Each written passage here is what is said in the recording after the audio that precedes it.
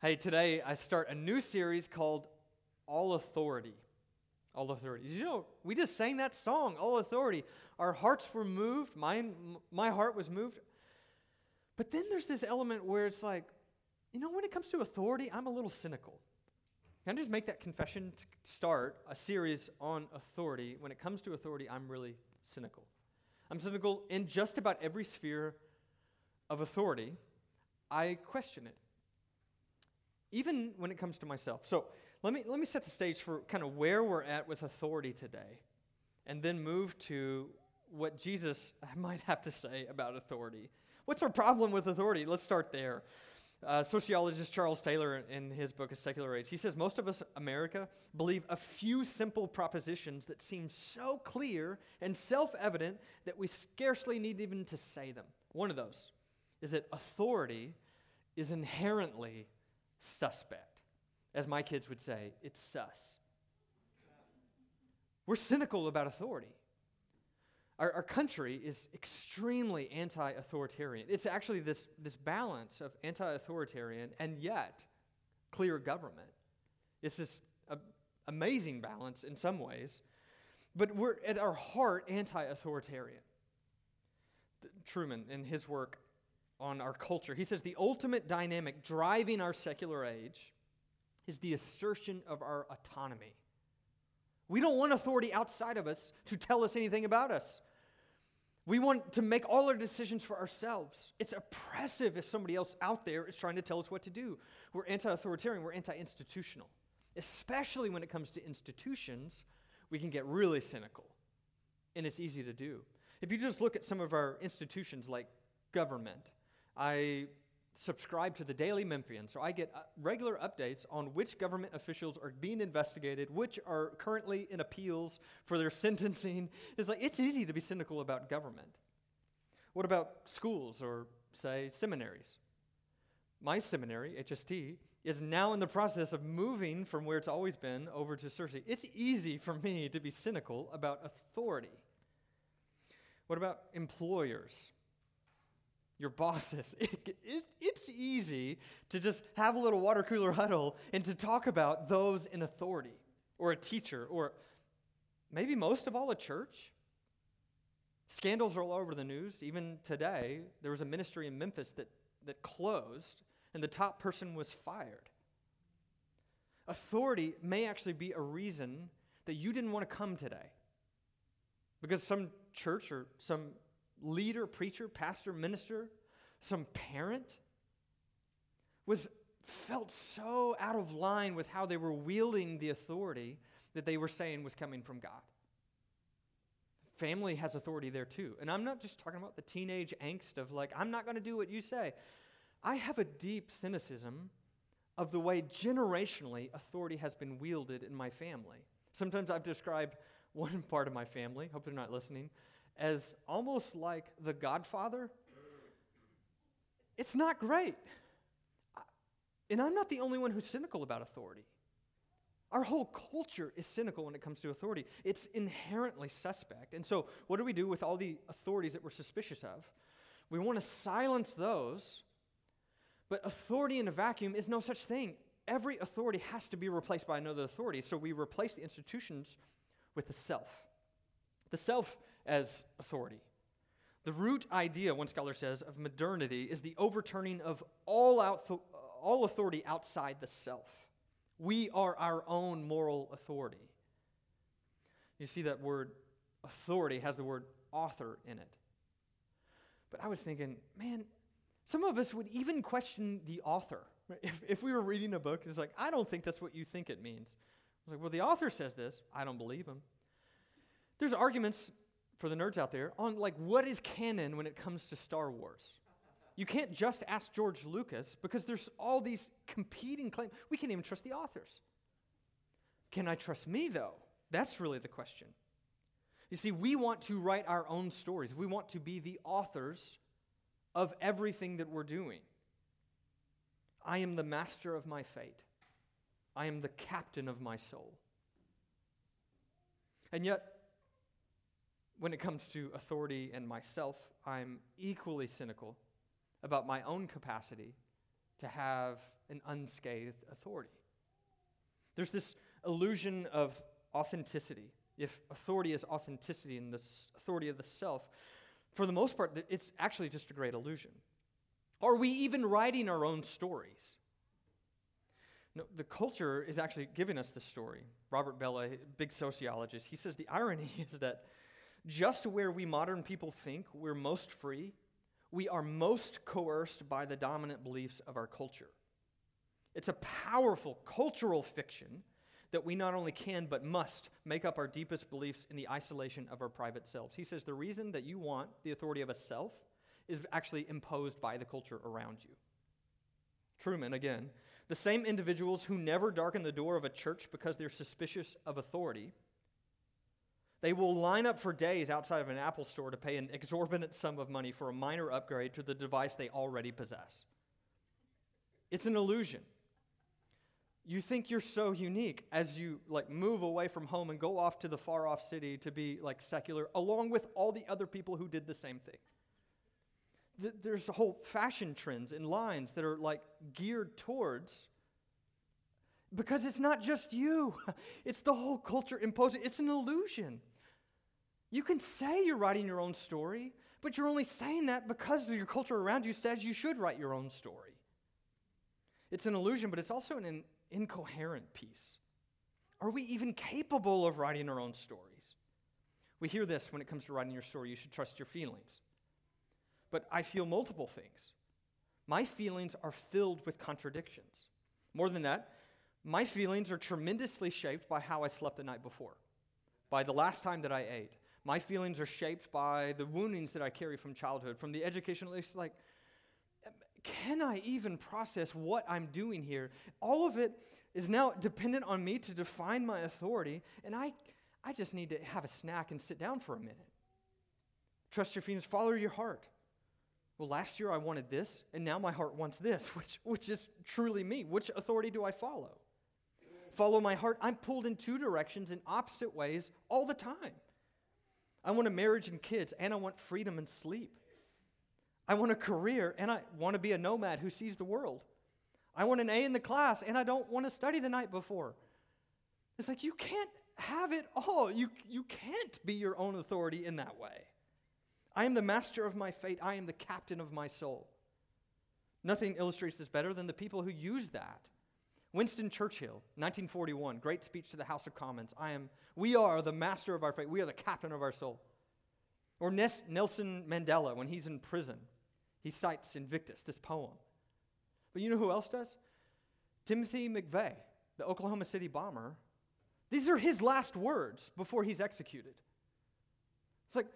It's so we are just walking contradictions when it comes to our search for authority. Francis Spufford, he writes this: "You're a being whose wants make no sense. They don't harmonize, whose desires deep down are discordantly arranged, so that you truly want to possess and you truly want not to at the very same time. You're equipped, you realize, more for farce or even tragedy than happy endings." You want to write your story? Are you sure? Keller, he was giving that quote from Francis Spufford. He says, "If you don't believe this, you must be very young." Spufford again. What we're talking about here is not just our tendency to lurch and to stumble and screw up by accident, our passive role as agents of entropy. It's our active inclination to break stuff. Stuff here including promises, relationships we care about, our own well-being, and other people's. You see, our problems with authority aren't just out there. We're suspicious, we're cynical, and probably rightfully so. But our suspicion and cynicism is also in here. We're walking contradictions. They're all broken and sinful. And then when we look in the mirror, we realize we're all broken and sinful too. And so this is quite a conundrum when it comes to authority. If there's no vacuum where some authority has to be given to someone gets to say. You can either look outside or you can look inside, and it seems like neither voice can be trusted. So what do? To whom shall we go? Is there anyone left? And of course, we're here on a Sunday. You know I'm going to say Jesus. But that's part of the problem, is that Jesus makes unsettling claims about authority. Unsettling, especially in our culture that's so anti-authoritarian. What do we do with this man who claims to have all authority if in our heart of hearts we're suspicious of it? Today, I actually want to explore that idea that Jesus makes these unsettling claims of authority and why that might actually be good news. It might be good news because if all the institutions are broken and fractured in some ways, and our world is in deep need of someone to rewrite a story, and if we in our own selves are also broken and fractured, and we are in need of someone to rewrite our stories, then we actually need someone who has authority, but who doesn't wield it like we do or like the world does. So let's look at Jesus and his claims to authority in the Gospel of Matthew. We're going to be here all month. Matthew thinks that this word authority is key. In the whole Old Testament, there's 11 times where the word authority gets used. Matthew alone uses the word authority 11 times. It's like, this is the lens to see Jesus. This is the last thing Jesus says. All authority in heaven and earth has been given to me. This is how he wraps up the Sermon on the Mount, with this kind of, this guy has authority. What do we do with this? He goes out of his way to show that he's demonstrating authority. So today is just part one, where we'll look at the author of all authority. But let me just show you kind of textually where we're going to be today. Matthew, I've showed this before, but it's really interesting to me how structured Matthew is. Kelsey and I were watching The Chosen recently, and John is one of the gospel writers. He's a character in the show. And he's like not really taking down details. He's like, you don't have to go into detail. You don't have to go into detail. And they're like, why not? Don't the details matter? He's like, Matthew's got that covered. Matthew is so organized. Take a look at this. Matthew 4:23. There's just a couple of key words. He went throughout Galilee teaching in their synagogues and preaching the good news of the kingdom, and he was healing every disease and sickness among the people. So that's really near the end of chapter 4. But then if you look at near the end of chapter 9, you see basically the same thing. So Jesus went around teaching, preaching the good news of the kingdom, and healing every disease and sickness. Do you see that these are, sometimes I call them bookends? These are like the shelf. Let me picture it for you. So what we see here is the beginning and the end of a major section in Matthew, where he's going to look at authority through two main lenses. The first is the lens of the words that he speaks. He has words of authority. And that's what we call the Sermon on the Mount, Matthew 5, 6, 7. And then he keeps using this language of authority in chapter 8 and 9, except he moves from the mountain to the valley. He moves from teaching to what one scholar, he calls him the teaching Jesus and then the touching Jesus. And you'll see why. He's touching lots of people in totally appropriate ways. Don't go there. So this is what we're going to look at. We're going to look first at the words of authority of Jesus, how he makes these unique, unsettling claims to authority. And then we'll look at the deeds of Jesus and how he shows that he has authority over every sphere of life. Okay, so let's start with those words of authority. And it's just true that Jesus taught with unsettling authority. That if anybody else said what he said and the way he said it, you'd be like, I don't know about this guy. There's only a small list of people who ever spoke with the authority that Jesus claimed for himself. Let me just show in the Sermon on the Mount itself. This is the conclusion of the sermon after he gives the teaching of the kingdom. This is good news. This is how the people respond. He's finished saying these things, and the crowds were amazed at his teaching. What is this guy doing? Why were they amazed? Look, because he taught as one who had authority, not as their teachers of the law. Have you noticed how I teach? I give a lot of quotes. I've already given a lot of quotes. The reason is because this is important. I'm not Jesus. Jesus gets to speak with authority. I don't. Jesus gets to speak with authority. The scribes and teachers of the law, they don't. All they can do is say, well, the best scholars say this, and the commentaries over here say this. We can't speak with the authority of the author, but Jesus was. It's unsettling. Let me just show you a few instances. Look at his language of I and me and my, just in the Sermon on the Mount. He says, don't think that I've come to abolish the law and the prophets. I didn't come for that. I have not come to abolish them. I came to fulfill them. Jesus, you came to fulfill the law and the prophets? He says, yes. Yes, I have. He goes on. You have heard it said, and then he'll quote the Old Testament. He'll quote Moses. He'll quote Scripture. But I say, but I tell you. 15 times the Sermon on the Mount uses this phrase, I tell you. Who is this guy? What does it matter what he's telling us? Whatever we say, we have to say that he claims authority unlike anyone of his generation. He claimed it. He spoke as someone who says he has authority, as if he was the decisive arbiter, not one scholar among many. Whenever he quotes Scripture, it's only to reinterpret it. Instead of saying, thus says the Lord, he says, thus says me. I, me, my. Look at how he concludes it, though. This is kind of the final movement of the sermon. Not everyone who says, to me, Jesus is saying, Lord, Lord, will enter the kingdom of heaven, but only the one who does the will of my Father who's in heaven.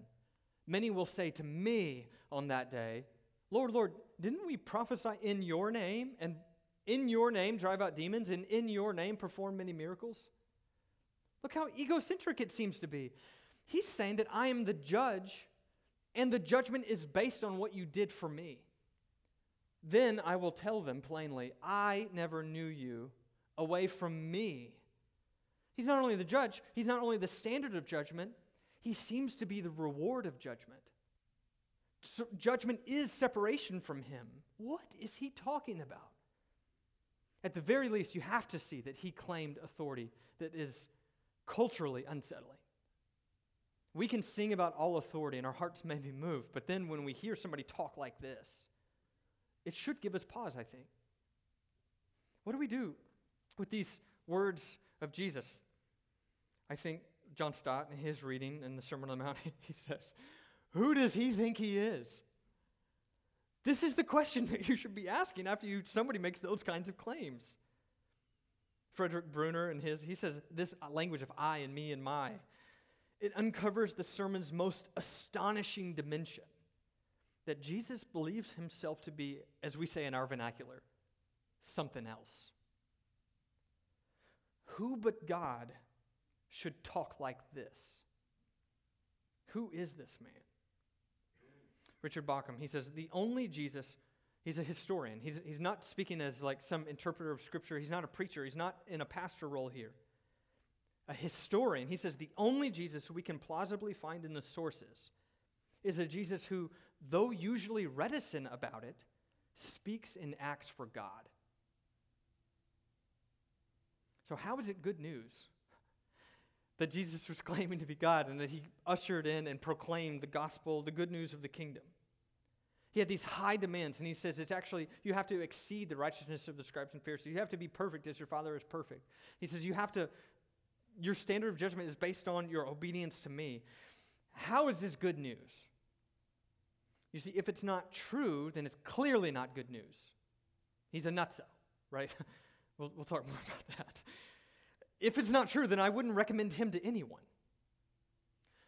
But when somebody claims authority, and if it is true, man, that is good news.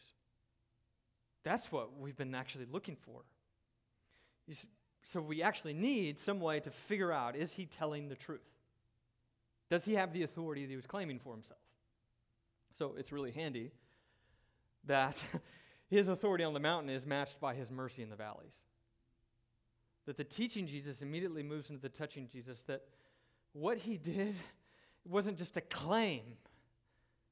In chapter 8, it still uses this language of authority, except it moves from words to deeds. So we looked at the unsettling, astonishing claims, but what if he backed it up? Let's look at chapter 8 and 9. And this is going to be pretty quick reading.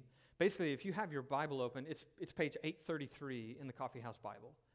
We're going to be just walking through quickly every story in chapter 8 and 9, which means we can't say a lot about each one, so I'll try to move fairly quickly. Next story, touching Jesus, right? A leper. A man with leprosy came and knelt before him. Knelt is actually the word proskuneo. That's the word in the New Testament for worship. The leper comes and worships Jesus. Worships the man who's just claiming to be God. Worships the one who's just said, I'm the judge and the judgment and the reward for judgment. The next guy who sees him worships him. Lord, he's a guy. He's here in the flesh. Lord, if you're willing, you can make me clean. And Jesus reached out his hand and he touched the man. Now this was startling, not because it was inappropriate, but because he's a leper and it was totally inappropriate in his culture. Leper can't be touched for a holy man. A holy person can't touch a leper and then go worship. But here Jesus, holiness flows the other way. And so he says, I am willing, be clean. And immediately he was cleansed of his leprosy. Next story. When Jesus had entered Capernaum, a centurion came to him. This is somebody who's a Roman military official in charge of 100 people. The centurion, that's 100 people. And so he says, Lord, I thought he was just a teacher. Now he's Lord again? My servant lies at home paralyzed, suffering terribly. Now the word servant is the word for child. It seems to be his son is at home. He says, Jesus says, shall I come and heal him? And the centurion replied, Lord, I don't deserve to have you come under my roof. Just say the word and my servant will be healed. For I myself and a man under, you see this language of, I know what authority is like. You don't even have to come. All you have to do is say the word, come, and he comes. I say to my servant, do this, and he does it. Go, and he goes. You see, he recognizes the authority of Jesus. He didn't just speak with authority, and so what does Jesus do? He healed him from a distance. Next story. Jesus came into Peter's house, and he saw Peter's mother-in-law. He goes from lepers, who can't go anywhere near the temple, to a centurion who can only go into the Gentile court of the temple. Now he goes to a woman who can only go to the women's court of the temple. He's going in concentric circles, deeper and deeper, but people who still feel excluded from the life of God, even mother-in-laws. Peter's mother-in-law was in there, lying in bed with a fever. He touched her hand, and the fever left her, and she got up and began to wait on him. And when evening came, many who were demon-possessed were brought to him, and he drove out the spirits with a word. The centurion was right, not only for his child, but even for the spiritual forces. He healed all the sick. This was to fulfill. Jesus, remember, he was just claiming, I didn't come to abolish, I came to fulfill. And then he starts doing the thing that he said he was doing. This is fulfilling Isaiah. This is Isaiah 53. This is actually the only time the Gospels quote Isaiah 53 about the suffering servant. He took up our infirmities and he bore our diseases. You see, he's not just claiming it. He has authority with his word. He has authority over all sickness, but then if you keep reading, he has authority that goes beyond sickness. The storms. This is a little later in chapter 8. He got into the boat with his disciples and they followed him. And suddenly a furious storm came up on the lake so that the waves swept over the boat. But Jesus was sleeping. Now you may be thinking, God felt like he's been sleeping on me a lot. But there's something about the peace that Jesus had untouched from the threat of a storm. And so the disciples, they went out and they woke him. And they said, Lord, save us, we're going to drown. And he replied, oh, you of little faith, why are you afraid? And then he got up and he rebuked the winds and the waves, and it was completely calm. And the men were amazed at this, and they asked, what kind of man is this? Even the winds and the waves obey him. He's got sickness with a word. He's got storms with a word. He's got the spirits with a word. Look at this one, Matthew 8. This is a good children's bedtime story. When he arrived at the other side in the region of the Gadarenes, the two demon-possessed men came from the tombs and they met him. Maybe costumes would help the bedtime story. They were so violent that no one could pass that way. You see, this is power. No one can pass. It reminds me of the Fellowship of the Ring, where Gandalf, and he encounters these big trolls on a bridge, and all the hobbits and the whole company's terrified. But when Gandalf shows up, things change. What do you want to do with us, O Son of God? No one could pass, and now they're whimpering and whining, and they say, have you come here to torture us before the appointed time? Some distance from them, a large herd of pigs was feeding, and the demons begged Jesus, if you drive us out, send us into the herd of pigs. Remember, we can't talk about everything, but just notice the authority has shifted from these powerful spirits into this lowly man. He said to them, go. With a word, they came out and went to the pigs, and the whole herd rushed down the steep bank into the lake and died in the water.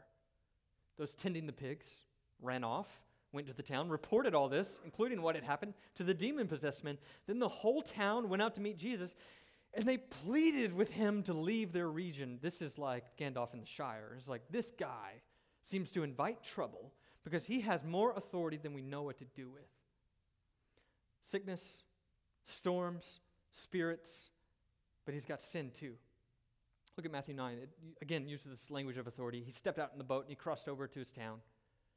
Some men brought to him a paralyzed man lying on a mat. And when Jesus saw their faith, he said to the men, take heart, son. Your sins are forgiven. Sins are forgiven. At this, some of the teachers of the law said to themselves, this fellow is blaspheming. They're not wrong. He's claiming to do what only God can do. Knowing their thoughts, Jesus said, why do you entertain, by the way, do you see this? This fellow's blaspheming. Knowing their thoughts. It's like, well, okay, maybe he's not. Why do you entertain evil thoughts in your heads? Which is easier to say, your sins are forgiven? Or to say, get up and walk. He says, do you want me to say it or do you want me to prove it? I'll prove it. That's fine. Let's just prove it. I want you to know that the Son of Man has authority on earth to forgive sins. So he said to the paralyzed man, get up, take your mat, and go home. He just speaks it. Then the man got up and went home. The thing he speaks is the same thing that the man does. And when the crowd saw this, they were filled with awe, and they praised God who had given such authority to humans, to a man. So one commentator, this is Bruner again, he says, he can save anything. If you just read Matthew 8 and Matthew 9, it's every sphere of brokenness in the world. We talk about holistic ministry. That's one of our core values as a church. Holistic means the whole gospel for the whole person, for the whole world. And the reason we preach a holistic gospel and holistic ministry is because that's what Jesus is doing. If he has all authority, then it means he has all ministry. He has all healing. He has all the power to put it back together.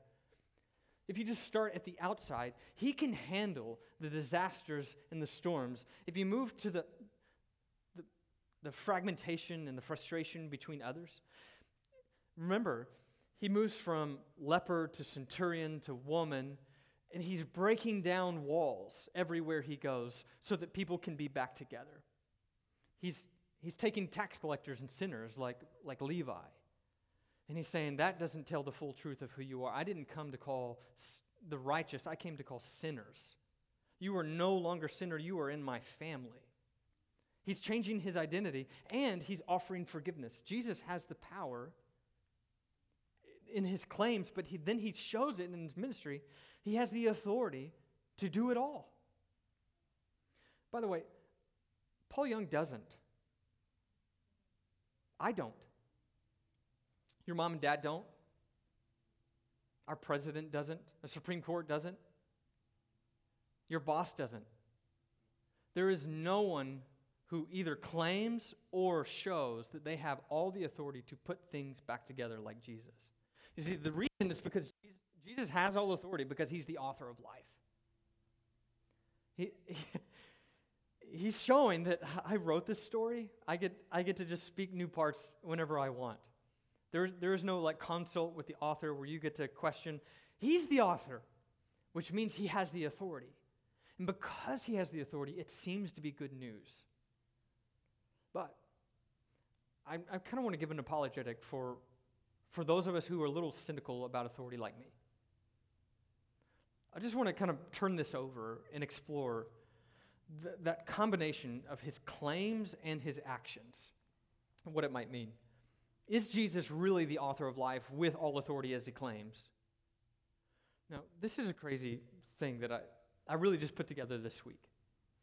This is a quote from a scholar. He says, only Jesus combines claims of divinity with the most beautiful life of humanity. You see, in all the religions of the world, all the philosophies of the world, there seem to have only been a handful of people who had enough of a beautiful life to get followers. There's only a few religions that are gained real traction. There's only a few philosophies that gained real traction. Jesus is in that group. On the other hand, there's only a few people who have ever claimed to be God, who've started kind of religious groups. But most of these, dare say all of these, are just small kind of cult-like groups where they don't go anywhere. You see, no religious leader claims to be divine except one. It's Jesus. If in the Venn diagram of started a philosophy or religion and claimed to be God, there's only one person in the middle. It's him. A couple of people had such a striking life that people asked, what is this man? The Buddha was one of these. What is he? He seems extraordinary. And Buddha went out of his way to say, I'm not an angel, I'm not a god, I'm a human.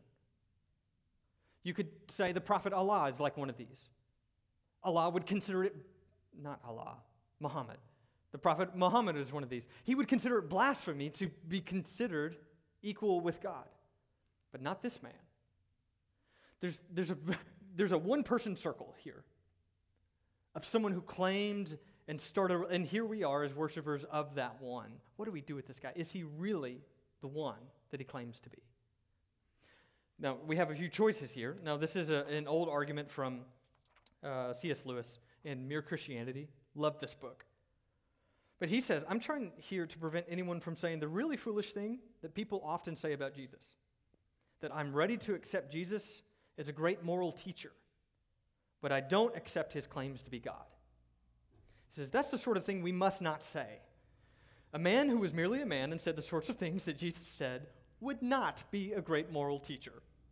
He would either be a lunatic on the level with a man who says he's a poached egg, or else he would be the devil of hell. You must make your choice. Either this man was and is the Son of God, or else a madman or something worse. You can shut him up for a fool, you can spit at him and kill him as a demon, or you can fall at his feet and call him Lord.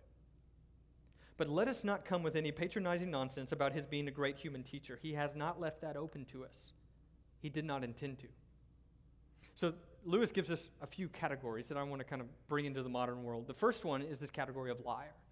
Perhaps he's just lying about everything that he claimed. He claimed to speak as one with authority. He claimed to be somebody who was the embodiment of God.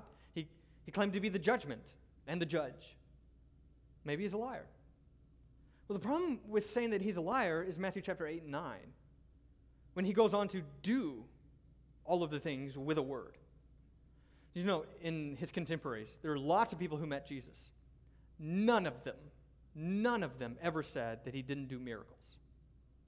They said, what is the source of his power to do these miracles?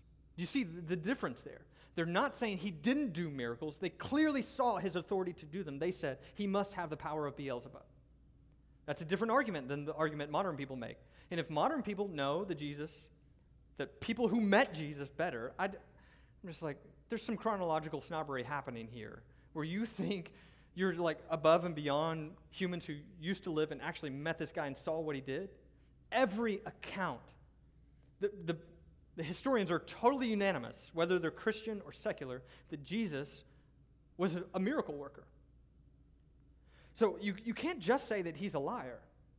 You have to look at Jesus, like Matthew 11. Just go tell John what you see and hear. Look at the leper, look at the lame, look at the mute and the blind and the dead, and go tell him. He's not a liar because he's doing some stuff. Well, maybe he's a lunatic. That's fair. That seems to be what people in his day sort of thought. This guy's blaspheming. Now, if you wanted a lunatic who claimed to be divine, you could probably go find one at Lakeside, right? No doubt. In all seriousness, you could go find someone who claimed to be divine. You're like, that's not special to claim to be divine. But the difference is he's not just doing the thing and claiming it, he also has this amazing moral wisdom. Jesus is a great moral teacher, not just one. The teachings of Jesus are behind the movements of Desmond Tutu and Martin Luther King Jr. You think he's just a fool at Lakeside? Even Gandhi, he says, I like your Christ. I believe in the teachings of Christ. Jesus was one of the great teachers of mankind. There was a Muslim teacher, when he was reading the Sermon on the Mount, he, quote, he could not keep back the tears. It's like, he's just not the lunatic, Clark Pinnock. Was he deluded about his greatness? A paranoid, unintentional deceiver, a schizophrenic? Again, the skill and the depth of his teaching support the case only for his total mental soundness. If only we were as sane as he. So maybe there's a modern version of this. See, modern people, we love to kind of point at narcissism, especially with people in power. So let me just explore, was Jesus a narcissist? Lewis, in his book Miracles, he says there's this real kind of conundrum, the discrepancy, he calls it, between the depth of his sanity and, let me add, the shrewdness of his moral teaching and the rampant megalomania which must lie behind his theological teaching unless he is indeed God. What do we do with this? Well, you could just say that he's a megalomaniac. He's a narcissist. I was looking at Chuck DeGroat's work on when narcissism comes to church, and he says there's 4 big categories of narcissism. Be on the lookout. Let's take a look at Jesus through this lens. The first one is grandiosity. Grandiosity is where you think so highly of yourself that you don't even notice the other people because they're all beneath you. But Jesus doesn't overlook the small and the insignificant ones. He seems to go out of his way, in contrast to all his disciples, to notice them. The first thing he does is to go touch a leper. Grandiose? He then moves to the child. He's putting children in his lap, and he's like, this is the greatest in the kingdom. He is the opposite of grandiose. The second category of narcissism is entitlement. Entitlement is where, like, there's a different set of rules for me than there is for you. You serve me, not the other way around. And certainly, we serve Jesus. But Jesus is the one who said, I didn't come to be served, but to serve and give his life as a ransom for many. We'll look at that text next week. Unwilling to go low, unwilling to serve, Jesus constantly went low. If the teachings are to be believed, his whole incarnation is a movement of going low. You have different rules for me than you? No. Jesus, famously, is the one who kept all the rules. It's like he has no entitlement. Even if he's God, he still lets it go. He didn't think equality with God something to be grasped. The third category of narcissism is attention seeking. Certainly, Jesus gained a lot of attention. But if you look at his ministry, he was hidden for 30 years. Nobody knew this guy. And every time he healed someone, he said, don't tell anybody. It's the opposite of what a narcissist would do. When they wanted to crown him king, he just fled. He got out of the way. Bruner, he says, he had this traditional, submissive, scriptural obedience. Jesus will not storm Israel with his messianic claim. He will knock quietly at its door, leper by leper, little by little. The fourth piece of narcissism today is a lack of empathy. And yet Jesus is constantly moved to tears, gutted with compassion for the small people, the overlooked people, for the insignificant people, people like you and me. He's not only wise and powerful, he is lowly and loving. It won't do to call him a liar. It won't do to call him a lunatic. It's certainly not a narcissist. And so that leaves one option to us, as Lewis says. He's got to be the Lord. And if he has all authority, then perhaps this is actually really good news. Not because he lets us all off the hook and says, anything goes. But instead because he sees every one of us in our brokenness. He sees the chapters that we've tried to write on our own. And he says, can I reauthor that one with you? I've got some edits that have way more grace and mercy than you can imagine. I see you when you felt unseen. I can heal you when you felt broken. He says, and this isn't just for you. I'm doing this for the whole world. Every system from the world and others and the self all the way back to the Father. He says, I can put it all back together. You see, when Jesus claims all authority, I get that you want to be suspicious. You want to say, I don't know if he gets to say. Maybe I get to pick and choose what he tells me is right and wrong. But the truth is, we want desperately somebody to have all authority. And this is the kind of person we want to have it. Somebody who is gentle and lowly and loving and yet capable of doing all the work of justice to put us back together. So what do we do with the author of life? You just go to him. The Gospel of Matthew, it shows that Jesus is like a new Moses. Like Moses, he was born under a wicked king. Like Moses, the king was killing the sons of Israel. Like Moses, he was taken into Egypt to escape. Like Moses, he was baptized in the water. Like Moses, he was guided by the Spirit into the wilderness. Like Moses, he went on a mountain to preach. And then, like Moses, he delivered God's people from the sea. He provided bread in the wilderness for the people to eat. He's a new Moses. But Jesus is better than Moses. Because Jesus is the author of life. It says that his yoke is easy, his burden is light. And it says when he speaks, his words are like the house on a rock. One scholar says they breathe resurrection. They are alive with enabling power. He has the power to give you life. We don't just listen to Jesus because we have to. We listen to Jesus because he's the author of our stories. There's no one else to go to who has the words of eternal life. Could I just invite you to pray as we go to him just for a minute? And we'll do this again in our groups at some point this month. But could you just close your eyes and pray and just go to him?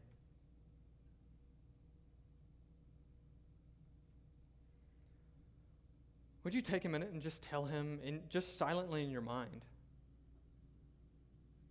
how you see his authority, his words and his deeds, his kingship? Just recognize his authority. Bow before him, if not literally, then at least in your mind's eye. Wouldn't you go to that king and then just ask for his help? Jesus, will you help us to see the brokenness outside us? Would you help us to see the brokenness you want to put back together?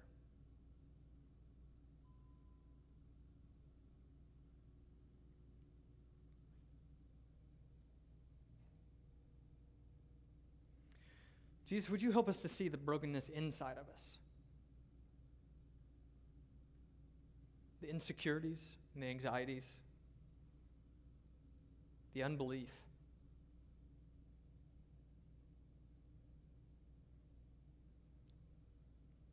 Would you ask Jesus, would you help me by writing a new chapter? To whom shall we go?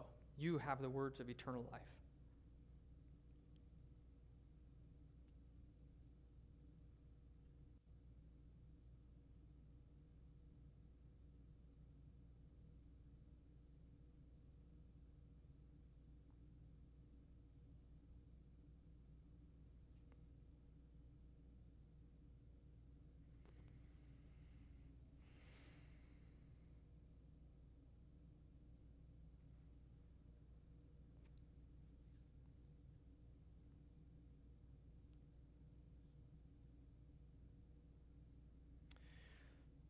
Lord Jesus, would you break down walls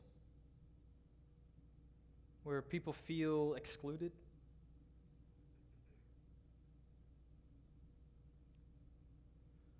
Where people feel guilty and ashamed?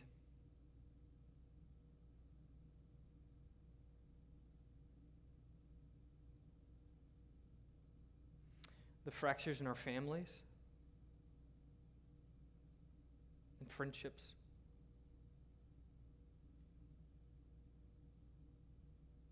The sickness, the death.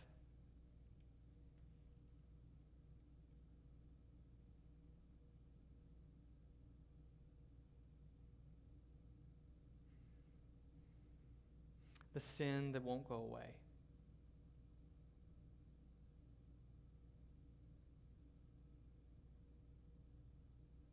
The systems of our government, the gravity of poverty,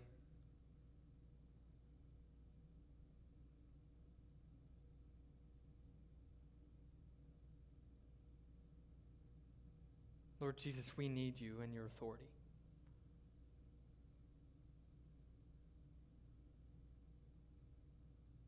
I need you.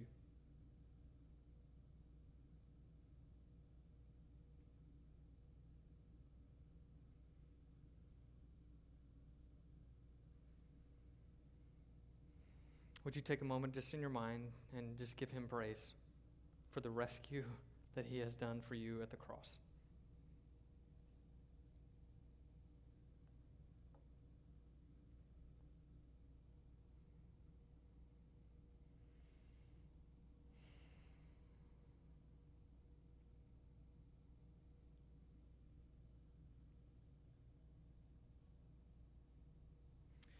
Glory be to God the Father, God the Son, and God the Holy Spirit, as it was in the beginning, is now, and will be forever, world without end.